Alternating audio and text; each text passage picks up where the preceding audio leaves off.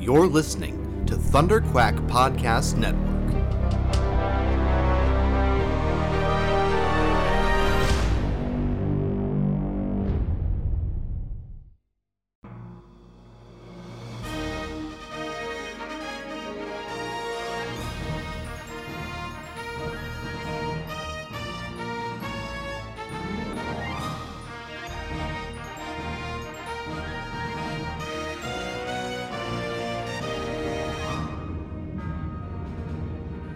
Broadcasting from a hidden rebel fortress long forgotten since the days of the Clone Wars, Commanders Michael Cohen, Matthew Krenke, and their daring crew lead a rebel cell dedicated to bringing you stories of adventure and excitement from across the galaxy. Join them for tales of heroes from the dawn of the Resistance, stretching back to the Old Republic. Tales of Jedi and Sith, rebels and Imperials, technological terrors, and fantastic creatures. Legends so great, you won't believe them. But it's true. All of it. So what are you waiting for? Strap in and get ready to make the jump with Rebel Cells, the Star Wars Animation Podcast.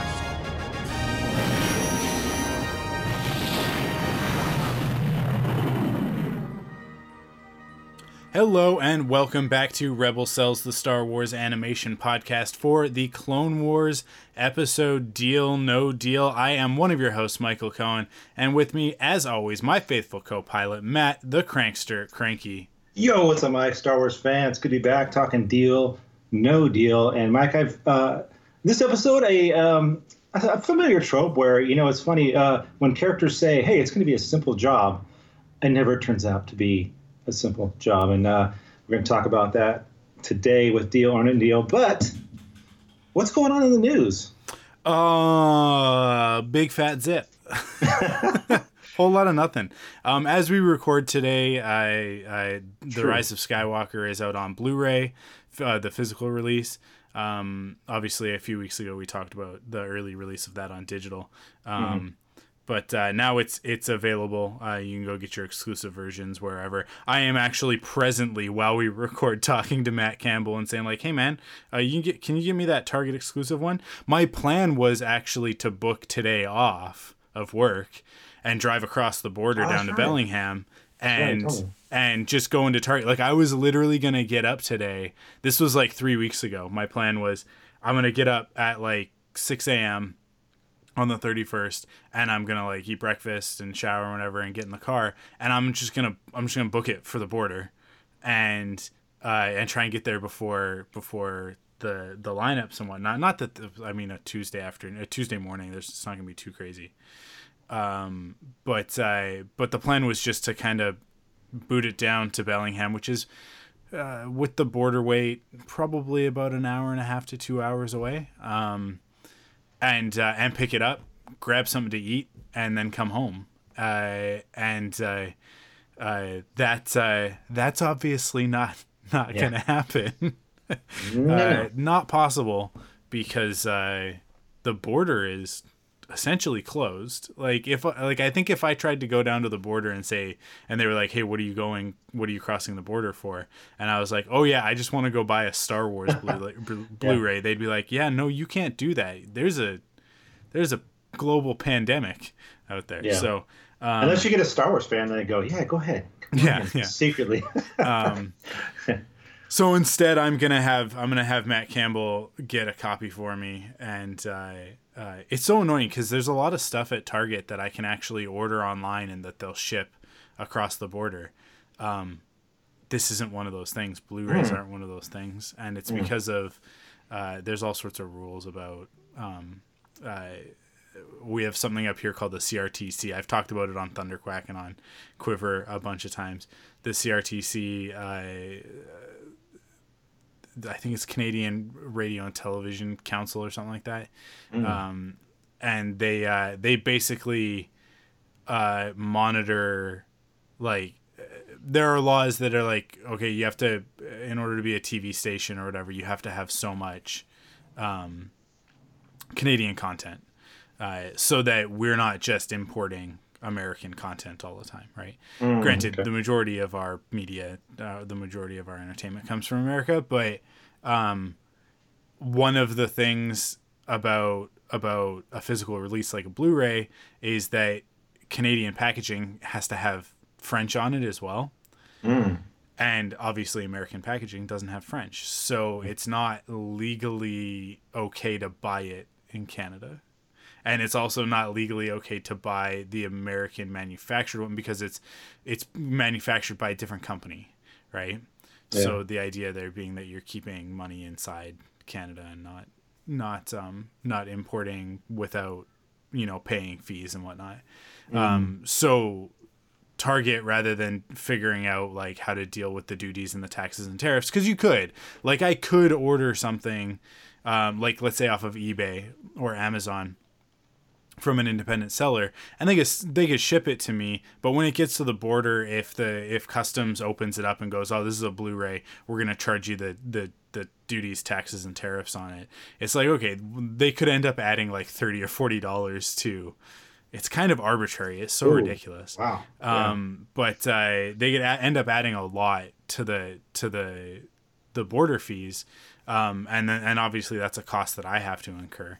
And I'm sure that there are a lot of instances of people ordering things and then not paying the border fees, and then it ends up getting shipped back, and then that dealer has to refund it. And so I think that Target is just like, we're just not going to deal with that.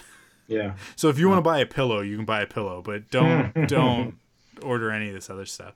So there's a lot of things that are restricted. The real crummy thing for me is that the Force Awakens, the 3D release, is the one that I wanted, so that's what I got that up here. That was fine. But The Last Jedi, the Target exclusive edition, was the one that I wanted, so I had to figure that out. I don't remember how I ended up getting that one. How did I get the Target exclusive one? I think I bought it off of eBay. And then Rogue One had a Target exclusive that I really wanted, and didn't manage to get when it was still out. So I ended up ordering that one off of eBay. Solo doesn't have a good version yet. They still haven't put out a nice physical version in 4K. It's coming though, I think, or maybe it's out now. Yeah, but it might be out now. The black box with the yellow art, the ones where they all look the same, right?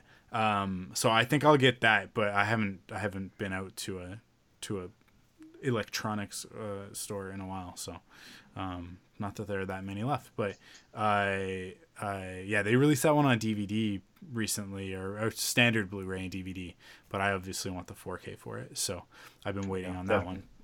But then Rise of Skywalker, Target's got the exclusive on that, where it's got a great cover. So for me, it's like, I don't really care about having it for the movie. I care about having it for my collection.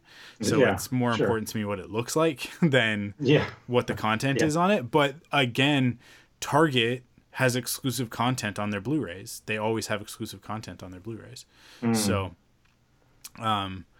yeah, it's just a pain. It's just a pain for me, and it shouldn't have been. I should have just been able to pop down. I had sort of planned for it this time, knowing that the last two that I wanted were a pain to get. Oh, there we go. Matt ordered it for me, so there you go. Just like that, there we go. And then I'll grab it from when I'm down for Star Wars Celebration, providing the world goes somewhat back to normal before August and it doesn't get canceled. Yeah, since you have Matt on the line, you can also have him buy the humongous Saga set that's going out, that just came out too. Yeah. $250. Yeah, there you go. Doesn't include Solo or Rogue One though, but no, it's just Saga. The Skywalker Saga. Yeah. I look at that and I go, like, that's really neat, and I think it also comes with the digital editions. Sure, yeah, it does. Which it should for $250, but which would be really cool to have all of the digital editions. But I have all those movies on Blu-ray already. Obviously, I don't have 4K for the prequels and the original trilogy, but I don't know. There's always an inclination to buy this stuff the second that it comes out, right? Right. Oh, yeah. Especially with something like that one. Like, that box set is gonna be limited numbers. Eventually, that printing's gonna run out. I don't particularly like what they did with it. I like it. It doesn't fit on a shelf. Have you seen like the disc art? Yes, it just feels like somebody randomly grabs screenshots. Like there's no rhyme or reason to the art that's on them. Now, like the art in the first Blu-ray set for the saga, that's 1 through 6. They commissioned an artist to do new art for each one of the sort of spreads, because it's a book, right? Like it's in that book format. So they commissioned an artist to do one of a kind, or like in like new art for each of those spreads. So the movies and then the bonus discs as well, which is really cool. But then the Blu-ray disc itself, I'm pretty sure on that one is they did the original movie poster artwork, didn't they? I'm pretty sure that's what it is on that one. But with this one, it's like, I don't know. And granted, there's 3 discs for each movie, right? There's a 4K Blu-ray, a standard Blu-ray, and then bonus features. Right. And so they have to pick 3 images. But for me, it's really easy. It's really, really easy. Each movie has 2 posters. Right. There's always like a main poster and then the secondary poster, if not 3 or 4. So for me, it would have been like, it was so easy to just go like, okay, main poster on the 4K, like the original poster on the 4K, an alternate poster on the Blu-ray, and then concept art of the main battle. There's a lightsaber battle in every one of those movies. Concept art of the lightsaber battle on the special features Blu-ray. Like, I don't understand why it's so difficult for them to figure out how to do these. The concept that I've always had, that I've always wanted to do, and I've never been able to find high-res versions of the planets. And I don't really know how to like create those renders. If I could figure out how, or if somebody out there wants to help me with this project, I would love it. I've always wanted to do my own sleeves for the entire saga, for all of the movies. And to do like, I pick one of the styles of the logos, and to do all of the logos in that style. So whether you would take the sequel trilogy style of the Star Wars with the name sandwiched in the middle, or do it all like the prequel style, or do all unique layouts like the original Star Wars trilogy. But to have the logos like that, all similarly done, just on a black sleeve, like a matte black satin finish sleeve, and then have a gloss, basically the top of a planet, and for every one of the movies to basically get the planet that the first planet that we see, right? Because every movie starts in space and pans down, except for Attack of the Clones, which pans up. But like it's if I'm not mistaken, it's a different planet in every movie. I'm pretty sure it is, right? Because let's see, it's what is it? It's Naboo, and then it's Coruscant, and then I guess it's Coruscant again. Yeah, Coruscant again. In Revenge of the Sith. So maybe I would break that rule and pick something else there. But you could also do Coruscant with a battle over top of it. Just be harder. And then Tatooine, Hoth. Oh, and then it's Tatooine again, isn't it? Tatooine again, yeah. It's Tatooine again. So maybe just pick Endor on that one, just for funsies. And then what do we actually pan down? What do we pan in Force Awakens? It's actually it pans up, I believe. It pans up to the moon, right? Yeah. Over Jakku. And then the silhouette of the finalizer comes over it, and then it's Dakar in The Last Jedi, and then it is Mustafar in Rise of Skywalker. Yeah. So I like, you know, there's a little bit of finessing there, but you pick a planet from each of those movies, and maybe make sure that they're a little bit visually distinct, and have that sort of be the bottom of the cover of every single one of them. Mm-hmm. And just have them all in like a nice unified format. That it would be really nice to have the whole saga that way. But I get like I said, those new versions that they just released, you could do that, except the Rise of Skywalker doesn't have one. Every single one of them except for the Rise of Skywalker has one, which is such a weird choice to me. And I understand why, because they did this release before that and they don't want, like, they've got their release for the Rise of Skywalker, but I don't know. It's like, it's no different than when I buy graphic novels, like comic books, and you're going along on a series and every single one of the spines is the same, and then all of a sudden they do something different on one of them, and then when you look on your shelf you're like, well, now it doesn't look right. Yeah. Right. Yeah. So I actually have I end up getting, for the series that I really, really love, I end up getting the hardcover collected editions, because as long as they put them all out and like they don't stop partway through, you can get them where it's like, okay, they're all unified. Right. So I look over at my shelf and I've got Y the Last Man, and I've got the Invincible Collection and Crimson Volume 1 and 2, and they're all the hardcover special. Oh, and then I have the Telos collections as well. Yeah, like to me, that I love that on my shelf of like looking, and it's like all the same. You've got that uniformity, but yeah, it's like I'm waiting for Rise of Skywalker art book is on its way to me today. It says it's going to be here by 8 p.m. Nice.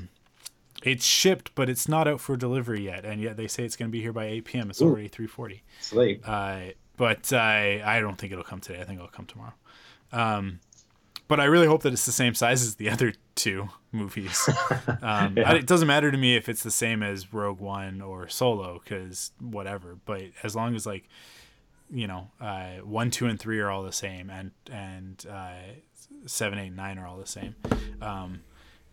They really need to go back and do new versions of 4, 5, and 6. They need to. I really feel like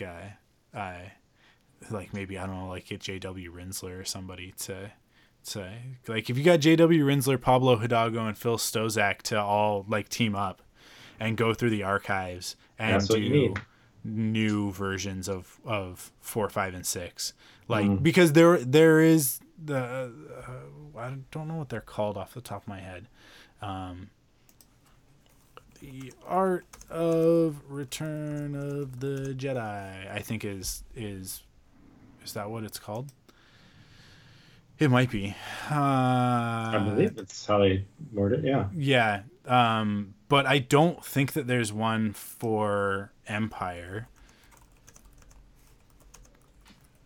Is there one for The Empire Strikes Back?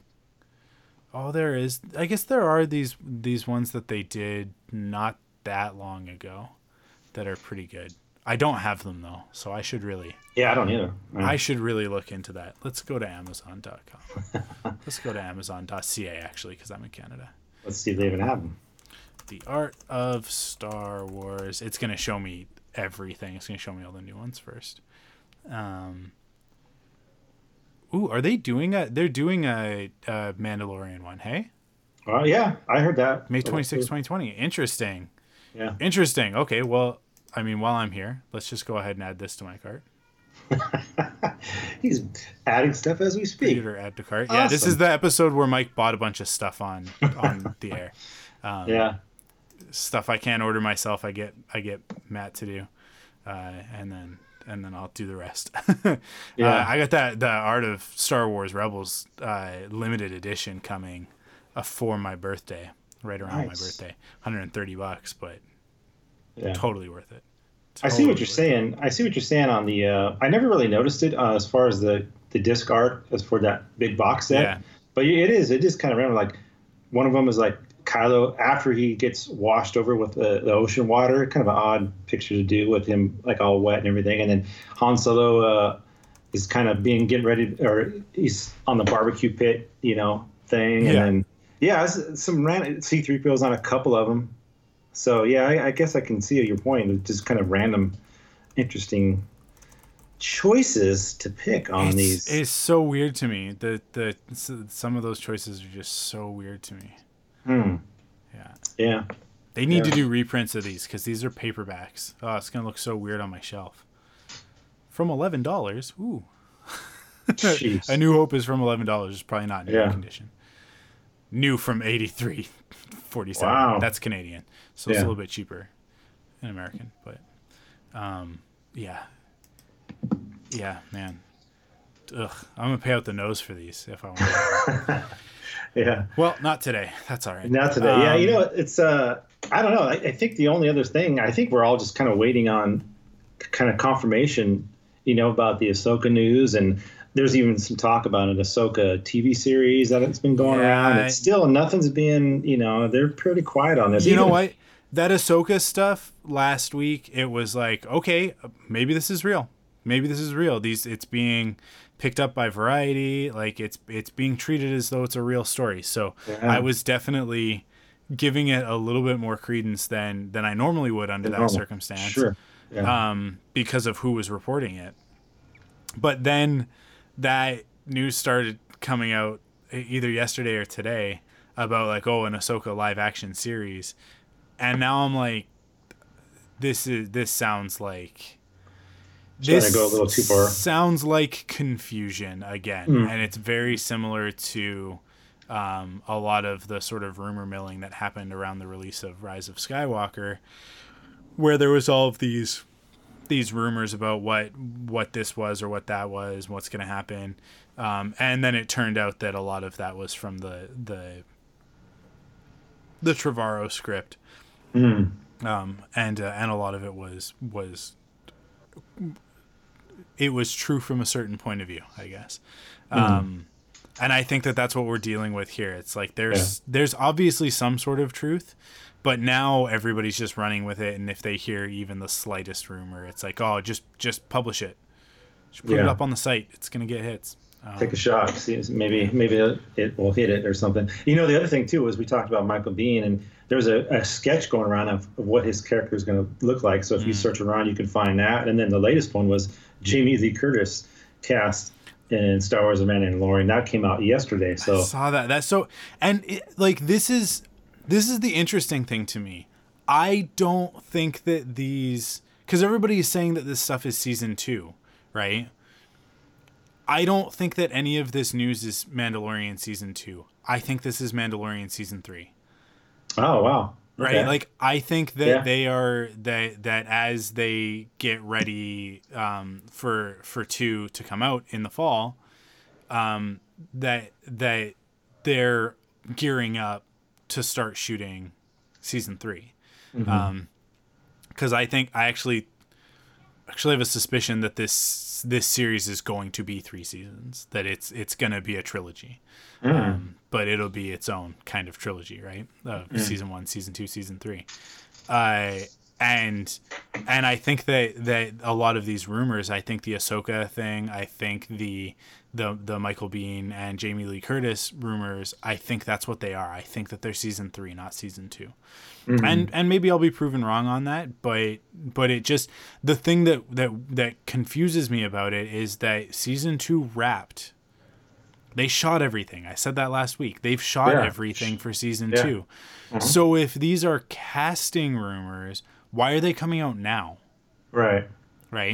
Yeah. Unless it's a matter of people in post-production are seeing this stuff for the first time, and the people in post have much looser lips than the people who are on set.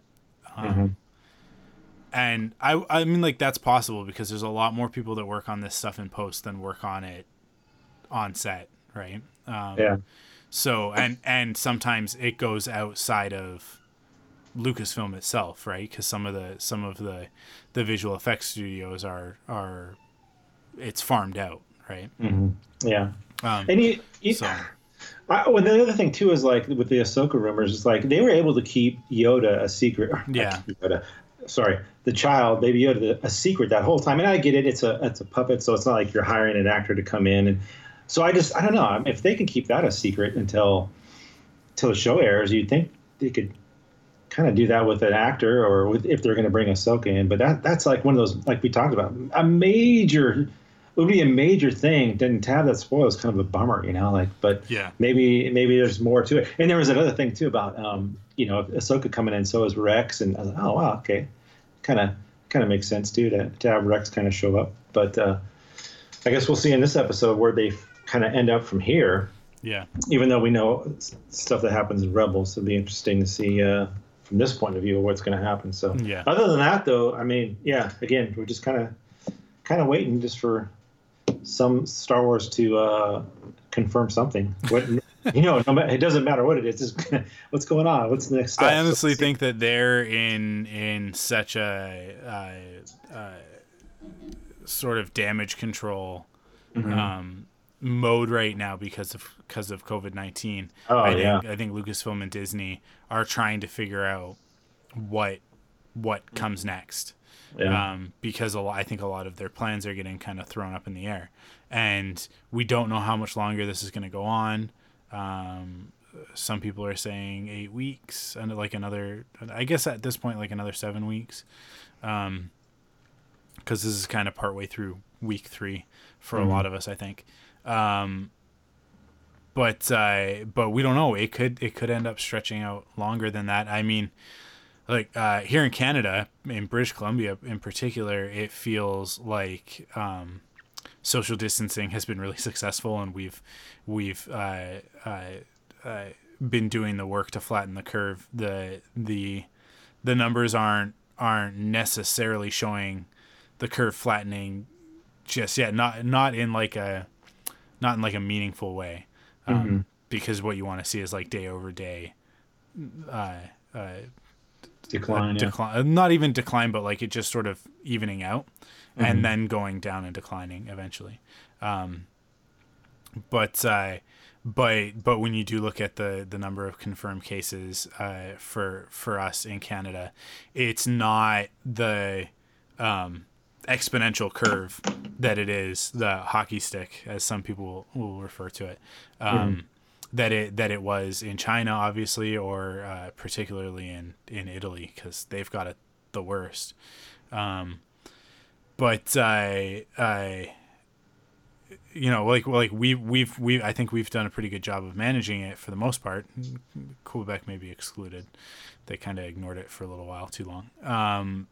But you guys down there, and again, like this is a huge generalization, because what happens in,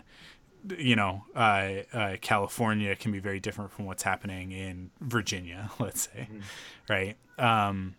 So like we all know like the news stories from the last few weeks of Florida just going like, whatever, we're just gonna party anyways, and it's like, no, don't party anyways. This is not a party time. Yeah. A lot of young kids are kind of not paying attention. Young people and sort of that baby boomer generation. They're Gen what is it? I think it's Gen Z, and the baby boomers. It's right. The Gen X and millennials are united on this of like, science says that we should not be out right now. We don't want the blue shadow virus to spread. The blue shadow virus. Bringing it back to the Cold War. Yeah. Like but man, like there are specific hotspots in the United States right now that feel like they're a little bit out of control. And that's going to affect things. That's going to have a very big. We've talked about it a lot on the Thunderquack podcast and on the live streams that I've been doing on the YouTube channel. And it's really hard to predict at this point how long things are going to go on and what the knock-on effects are going to be. So like what are the long-term things that are going to be affected? Obviously movies are getting pushed, but we haven't really seen anything with TV yet because everything was kind of in the pipeline already, but we're going to start seeing that soon, because a lot of shows have shut down production, which means that they're not going to be finishing out their seasons on time. Some shows like a lot of the CW shows are saying that they might end up with a reduced number of episodes. And they're all shut down right now, and eventually they're going to run out of new shows. And then, 6 months down the line, a year from now, there are going to be these big gaps. So I don't know. I'm sure that Lucasfilm, like everybody else, is kind of hoping for the best but preparing for the worst. Preparing for the worst, yeah. That's what you got to do. Yeah. The one bright side to this specific part of the conversation is that for a lot of animation, it's actually possible to continue producing, maybe not at the same rate as before, because you do lose some efficiencies by not having everybody in the same office. But with particularly the type of animation that Lucasfilm does with Rebels and Clone Wars and Resistance, the computer stuff, like there are solutions, and that can continue to happen. That can whatever is in production can continue in production. So with people working from home and whatnot. So hopefully that means that Star Wars animation will be here to save the day at some point later this year, but it's still kind of to be seen. And I think that they were holding off a lot of announcements for Star Wars Celebration. That tends to be it's true. The way to do it. Mm-hmm. But with that with some question marks surrounding that, I don't know. We'll see. We'll see what ends up happening. Yeah. But, like you said, fingers crossed. Hope for the best, plan for the worst. Yeah. So, with that, let's get into our recap. But before we do, here are some sponsors. Here's some ads.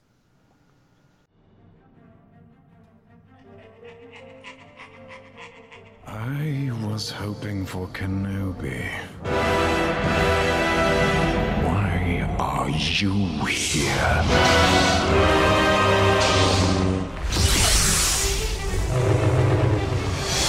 They call themselves the Bad Batch.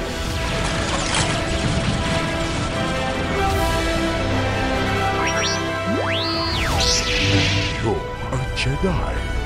Your nobility is a weakness. I don't have such weaknesses. War does not come with a guarantee. No soldier gets the promise of safety. Soon, the galaxy will be remade. Hello, Master. It's been a while. Now it's time for the Clone Wars recap. Sir, yes, sir! Okay, Deal or No Deal, directed by Nathaniel Villanueva and Stuart Lee, and written by Dave Filoni and Charles Murray. Ahsoka and Trace toil away on Martez's ship. Trace reveals that she built the craft entirely on her own and has named it the Silver Angel. With nowhere to go, Ahsoka agrees to stay with Trace and her sister for a little longer in the lower levels of Coruscant. Trace's sister Rafa comes to the hangar. She needs Trace and her ship for a job, but she won't say what it is until they're on their way. So we just got a kind of a quick setup of this is obviously the second episode in this arc, and we're just kind of establishing Ahsoka's going to stick around with these two. Right. I'm kind of getting the feeling that this story is going to be Ahsoka going like, oh, I've made these friends, I'm going to help them out. Oh, they're in trouble, I'm going to help them out. And then by the end of it realizing, oh, I'm the one who's causing trouble, and she's gonna leave them. Okay. But we'll talk about it in a couple minutes when we get to it. But I'll just say right now, it's been confirmed that this arc actually takes place before the Bad Batch arc. Okay. I didn't know that. Yeah. Okay. And the reason for that is when we see Anakin later on the command ship, and that great reference back to Return of the Jedi.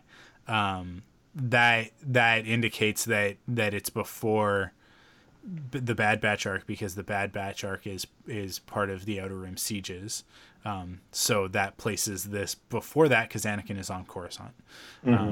So and you know what? Like honestly, I excuse me. I felt that was probably the case anyways, and in my own head I was thinking of that even from last week, that this was earlier in the timeline because Ahsoka just left the Jedi Order. Right. And that places this actually immediately after season 5 ended. Right. And there's a whole season 6 in between. Yeah. Right? Yeah. Quite a few episodes in season 6. So yeah, 13, yeah. Yeah. So look, it's the Clone Wars. We're used to the timeline being a little bit muddled. It doesn't really matter. It doesn't affect anything majorly, and I think it's mostly just it's not a continuity error. This is just out of order. Yeah. But yeah. Yeah, I didn't know that. Yeah, this setup too at the beginning here. One thing that jumped out at me was that Trace hasn't heard of the name Skywalker, which for me, like for a second there, I'm like, wait a minute, that's like someone maybe not knowing who Michael Jordan is or something. I would think because it's the Jedi, and you would think that name, but maybe not. Maybe, especially in these lower levels. And I guess it just shows you how just how out of touch this lower level is, where they've never heard of. She obviously knows of the Jedi, but she hasn't heard the name Skywalker. And I don't know. I think by now some of his heroics would have kind of filtered around, but obviously not to the lower levels here. So, kind of interesting note there about just how, like I said, how out of touch these people are. Before they leave, Rafa confronts Ahsoka. What are you after? She asks with an accusatory tone. Ahsoka doesn't suffer the insult gladly. I don't have an angle, she says, unless maybe to keep you both out of trouble. Rafa turns to leave, saying Ahsoka may be the trouble Trace needs to stay away from. So that was another thing, too, about this section was Rafa, she's kind of wondering what Ahsoka wants out of Trace. You know what I mean? Like, she's just there to... It was kind of like an accident that they found each other. But now Rafa's turning it around like, well, what do you want from us? You know, what are you trying to do? And I'll just have to note, too, like, I forgot to mention this. I did some digging, and I found out that, so Rafa won the laundromat that she had in the last episode. Apparently she won that in some game. But if you read the Aurebesh, somebody translated it, and it says Calrissian Landomat. So possibly somewhere down the line she won it from a Calrissian, whether it's Lando, I don't know. But it's kind of funny where these little tiny little nuggets, Easter eggs that you can find in there. I'm gonna create some F-level canon. I haven't done this in a long time. Here, it was some Frontlines level canon, because we used to talk a lot about, like, is this G-level canon, or is this and that, especially when the Mandalore stuff started years and years ago. So I'm going to introduce some F-level canon here. I think that laundromat, I don't think it was owned by Lando. I think that Lando pissed somebody off, probably a jilted lover. I won't say whether they are male, female, or funny. Human. But a jilted lover decided, like, if Lando's going to air my dirty laundry, then I'm going to name my laundromat after Lando. Mm-hmm. And people can wash their underwear in his name. Because that's what he deserves. So that's the F-level canon until we're told otherwise. That whoever had that laundromat before was like, I'm gonna put Lando Calrissian's name all over this because he's a dirtbag. Yeah. That's funny. There you go. There's that flow. And the other thing too, I forgot to mention this. Ahsoka says that she went to the Skywalker Academy. So that was a kind of a neat little touch. Like, you know, she's a student of Skywalker and she went to that academy. And Trace doesn't know about us, still doesn't know about Ahsoka. She hasn't told her anything about her past yet, so it's still all up in the air. But anyway, I just wanted to mention that Skywalker Academy. I thought that was pretty think last week I don't remember if I mentioned it or not, but the moment where Ahsoka says that she learned how to fight from her older brother, that moment like hit me so hard last week. And then the Skywalker Academy thing, it's like she did make the difficult choice and she walked away, but you can tell that she's not quite over it yet, and there's still a lot of connection to that part of her life. It's still very fresh.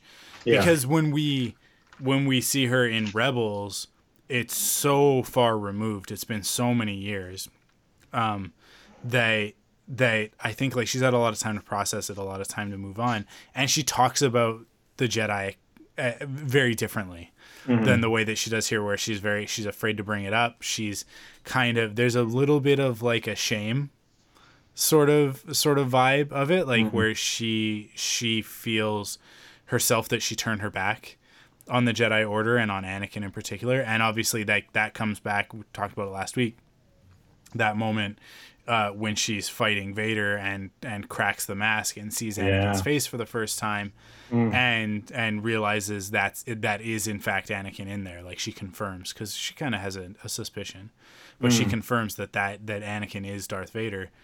And she says to him, she's like,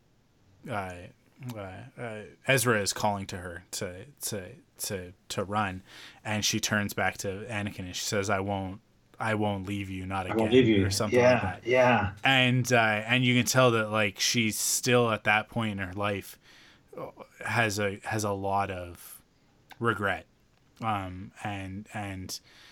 she, that's all very fresh right now. So every time she kind of brings this stuff up, it's a little raw, which I think is a really difficult thing, I think, to get across in animation. And yet, said it last week, I'll say it again this week, the performance for these characters is the best it's ever been. Rafa in particular, I noticed that too. Yeah. She just has this confidence about her and this fluidity in the way that she moves, and like the poses are all very bold and interesting, and it's so different from anything else that we've seen in the Clone Wars, and I would say even Rebels. Like it's a step above that. It's just so good. Whoever was the lead on that character, they just really poured their heart and soul into it. I apologize if you guys can hear all of that crying in the background. Barely. It's the middle of the day and Cassie's not happy about something. Not a good day. That's okay. But yeah, you want to continue here, or is it my turn? It's my turn. Yeah, go ahead. Yeah. Finally, they take the Silver Angel into the Coruscant skies, but Trace, holding no license and inexperienced in the ways of the upper levels, accidentally pulls into a military lane and draws the attention of Admiral Yularen on a Republic command ship. Anakin Skywalker, however, seeming to sense a familiar presence, orders that they let the ship go. Wow. Well, you talked about this one earlier, Mike. I mean, you're just teased it, but wow. What a fantastic throwback, callback, homage, whatever you want to call it, man. Loved it. I don't know. What do you think? Yeah, look, we were never supposed to get these episodes, right? We were never supposed to get these episodes, and we're so lucky that we're getting them in the first place at all, even a little bit.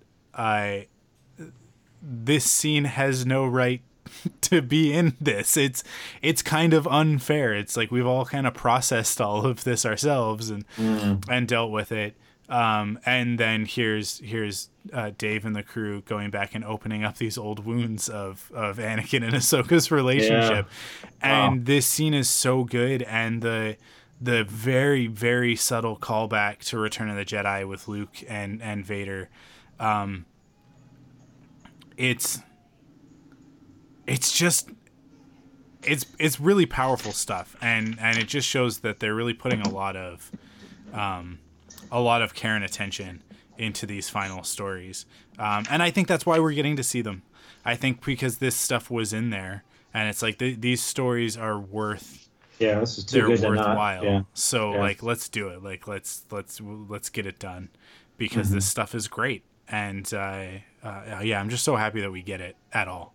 And two, it's interesting the way they shot it. It was almost like parts of it were almost shot for shot. You can go back and forth between this and some of the stuff you saw with Admiral Piet and all that. It was like, man, it's and Yularen. This is wow. It was really well done. And here's the thing too, like obviously they sense each other, and you can see Yularen goes, "Hey, is everything okay?" Just kind of like I think it was Piet that asked Vader at the same time, and he's like, he knows who it is, but he's going, you know what? I respect your choice to leave.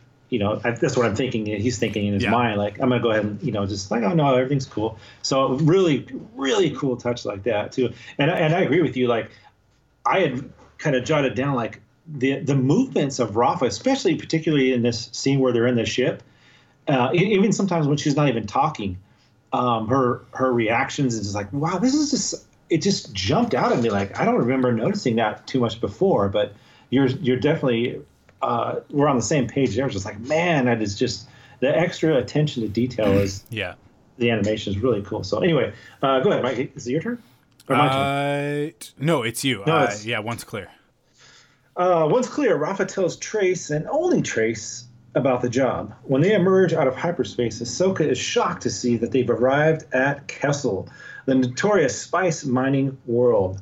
Rafa claims they're here only to pick up medicine, and Kanash Locke, major domo of King Yoruba of Kessel, greets them at the landing platform. So we find out that they are going to be running some spice, and something that I did not know was that spice can be used in other ways, not just a quote-unquote like illegal substance. It can be used for medicine. So that was kind of interesting to find that. I didn't know that before. I don't know if that was canon previously, if that's ever been brought up before. I mean, Bacta has always been the thing that everybody talks about when they talk about medical supplies in Star Wars terms,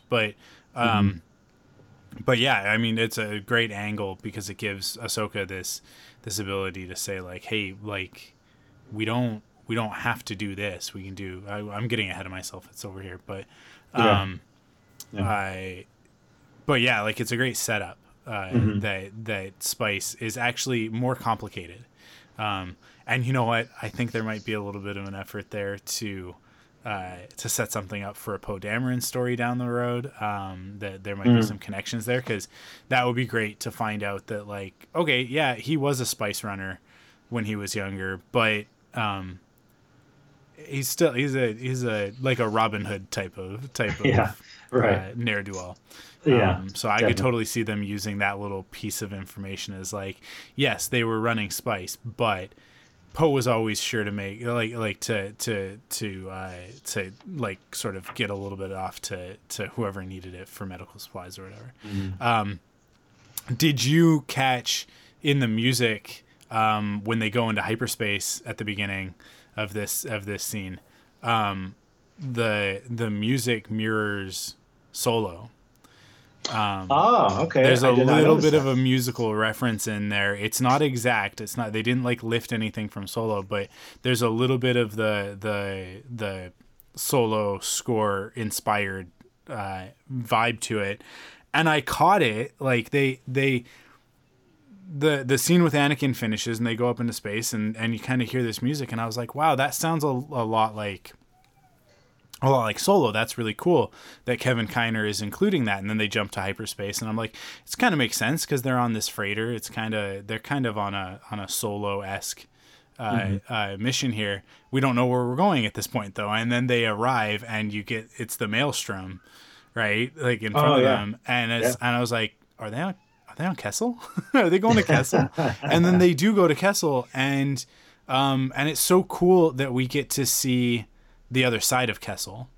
That it shows like this huge imbalance on Kessel of like there's this area that is being mined, and they do a really cool thing for me personally where they connect the Star Wars Rebels episode, the series premiere where we go to Kessel, and it's the long platform that's way above the clouds, and we can't see the bottom. They fly past that, and then they land down at the bottom when they're picking up the spice later, and or do they land down there? I don't remember if they land down there, but I don't know. I think they look down there, and we cut down and we see all of the slaves. It's that moment where they say like, look at all the droids. but it connects Solo, the Kessel that we saw in Solo, with the Kessel that we saw in Star Wars Rebels. And it puts them together. But then we also see this other side of it where we see that part of this planet is lush and beautiful. And Kessel's not desolate. Like, it's not a horrible place if you are part of the wealthy elite, right? Right. It's just Star Wars is always good when it's sort of holding up a mirror to our society, and we get a little bit of that in this, and I thought that was really cool. Yeah, definitely. Here, let me continue. Yeah, go ahead. Kanash welcomes Ahsoka, Trace, and Rafa to a banquet. Ahsoka, highly skeptical of the nature of this job, asks about the medicine. The Major Domo says they are to deliver 3 containers of unrefined spice. Many things can be made out of spice, and they're not all good, Ahsoka says defiantly. The charge creates a tension in the room, and Kanash assures her that the medicine created from the spice will save lives. Yeah. I think Rafa at this point, I think they made a point of saying this in the show, that she doesn't know how dangerous this is, and she's never really done this kind of job before. So this is all kind of new stuff coming up. And the Kessel, you mentioned the Kessel, and I think that they modeled this episode after some of the stuff we saw in Solo too. If I read that correctly, the other day I was kind of just searching around for news and I saw that. So, but yeah, I'll continue here, Mike. Is it my turn again? Yep. Kind of back and forth. As they leave, Ahsoka tells Trace that spice running is dangerous. Trace defends her sister, even though this is Rafa's first time taking on such a job. Okay, there we go. The Silver Angel heads to the Drury mining zone, which looks very different from the lush royal landscape that we were talking about, Mike. From up above, Trace admires the number of droids at work until Ahsoka points out that they're actually slaves. So this term that we heard from C-3PO many movies ago or years ago, he talked about, I'm going to get sent to the spice mines of Kessel, and it was traumatic for him. This is what he was talking about here. The slave labor, and I think this is a lot of Trace's. Maybe that's part of her motivation too, is that she is not necessarily a slave, but she's trying to get out of this poverty thing more than being a slave, and so it's kind of her motivation right now is just to get out of poverty. But seeing all the slaves, and it's interesting that like they don't know about the slaves, and even remember Padme in Episode 1 when she was at the dinner table at Anakin's homestead. She didn't understand the slave concept. She's like, there's still slaves around? Yeah. So this is one of the things that are really kept under, just people just don't know, I guess, or they don't care, So I don't know. You got any thoughts on that? Yeah, no, I got the exact same thing of like, I even though they live on 1313, which has its own set of different realities, different day-to-day realities than what Ahsoka is used to.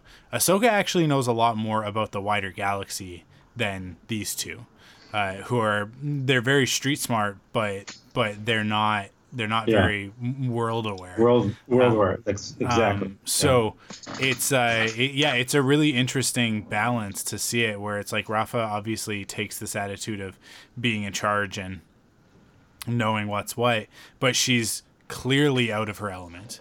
And Ahsoka is very worldly, having been to many worlds. But obviously, like, she's been all over the galaxy and seen some pretty horrific things and experienced a lot. So, it's like the quote back in Star Wars Rebels where Rex says, in my experience, what does he say? He says something like, "My experience counts for everything."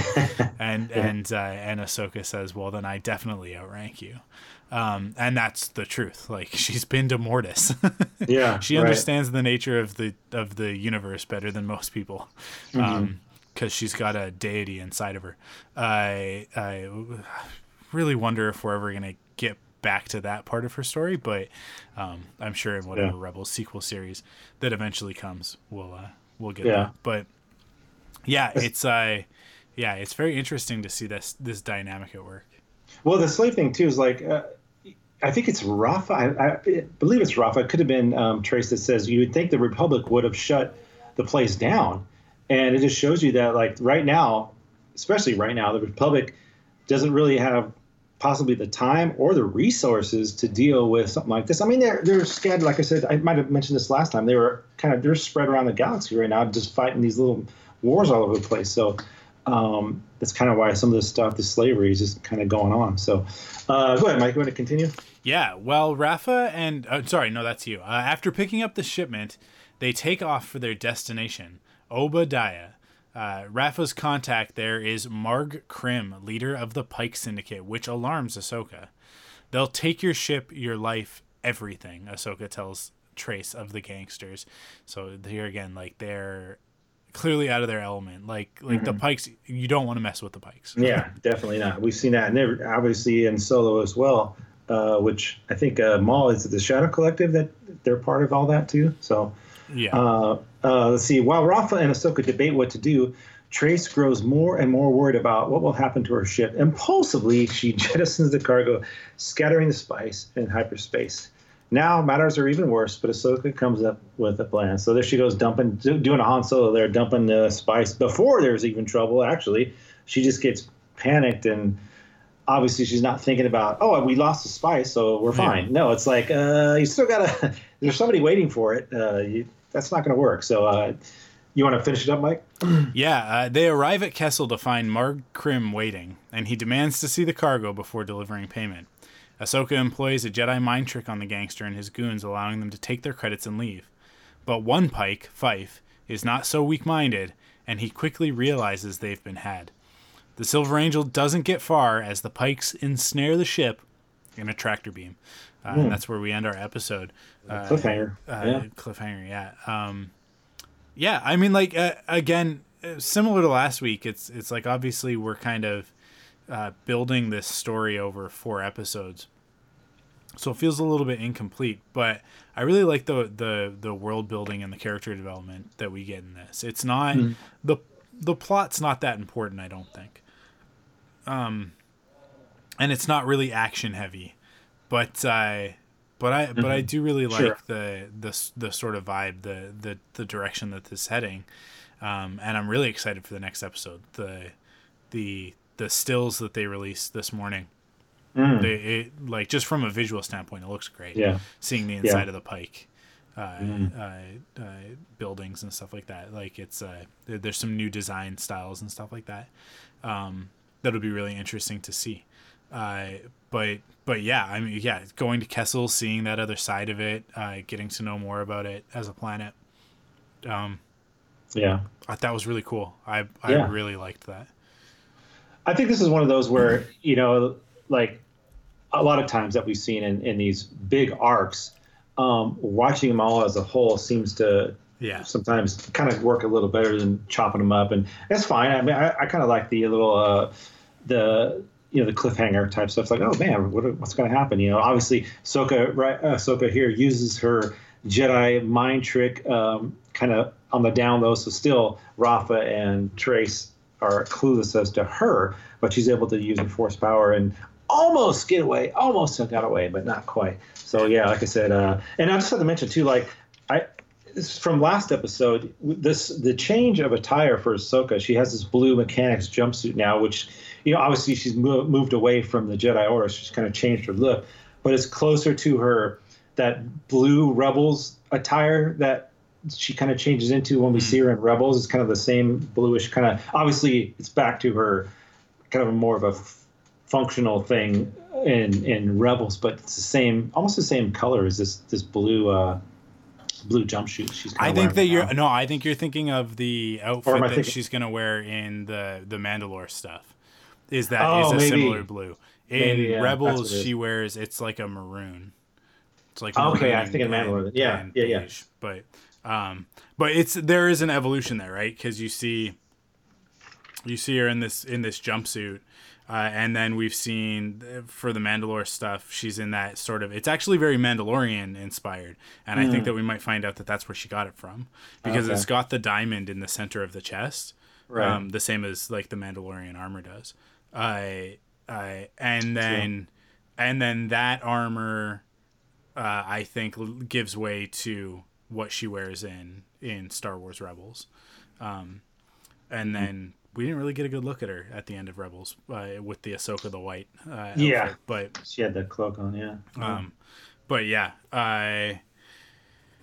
yeah, man. That's it, though. I think that's it for this week's episode. I totally spaced and didn't post anything for you guys to comment on what you thought of the episode. So there's no mailbag this week. So sorry about that. That's my fault. But next week's episode is not titled Deal No Deal. What's it titled? Dangerous Debt. Okay, after being imprisoned by the Pikes, Ahsoka Tano and the Martez sisters manage a daring escape of their stronghold. Together they flee through the city to their ship, desperate to evade the Pike forces in pursuit. In Dangerous Debt, and it was right there. It was right there in the recap the whole time. It's in the recap. An all new episode of Star Wars: The Clone Wars this Friday, April 3rd on Disney Plus. Cool. Well, that is it for this week's episode. Thank you guys for listening. Of course, you can stay up to date with all the latest Star Wars animation news by heading to rebelcells.com. You can also follow us on Facebook. Oh, that was a big yawn. Sorry. It's been a long day. You can also follow us on Facebook, Twitter, and Instagram. Facebook is Rebel Cells Podcast and at Rebel Cells on Twitter and Instagram. You can follow me on Twitter and Instagram. I am at ArkwolF, ARKWULF. And Matt is at The Crankster. Yes. That's Crankster with a K. And of course, you guys know that we're part of the Thunderquack Podcast Network. Head to thunderquack.com to check out all the other great podcasts in the network. And if you like what you hear, you can support us in 3 different ways. First is by going to the podcast service of your choice and leaving a rating and review to help other people find the podcast. That would be a huge, huge help. The other is by going to store.thunderquack.com to pick up some merchandise. And of course, last but not least, you can go to patreon.com/thunderquack and kick in with your monthly pledge of support and get some cool rewards in the process. But that is it for this week, and we will be back next week for Dangerous Debt.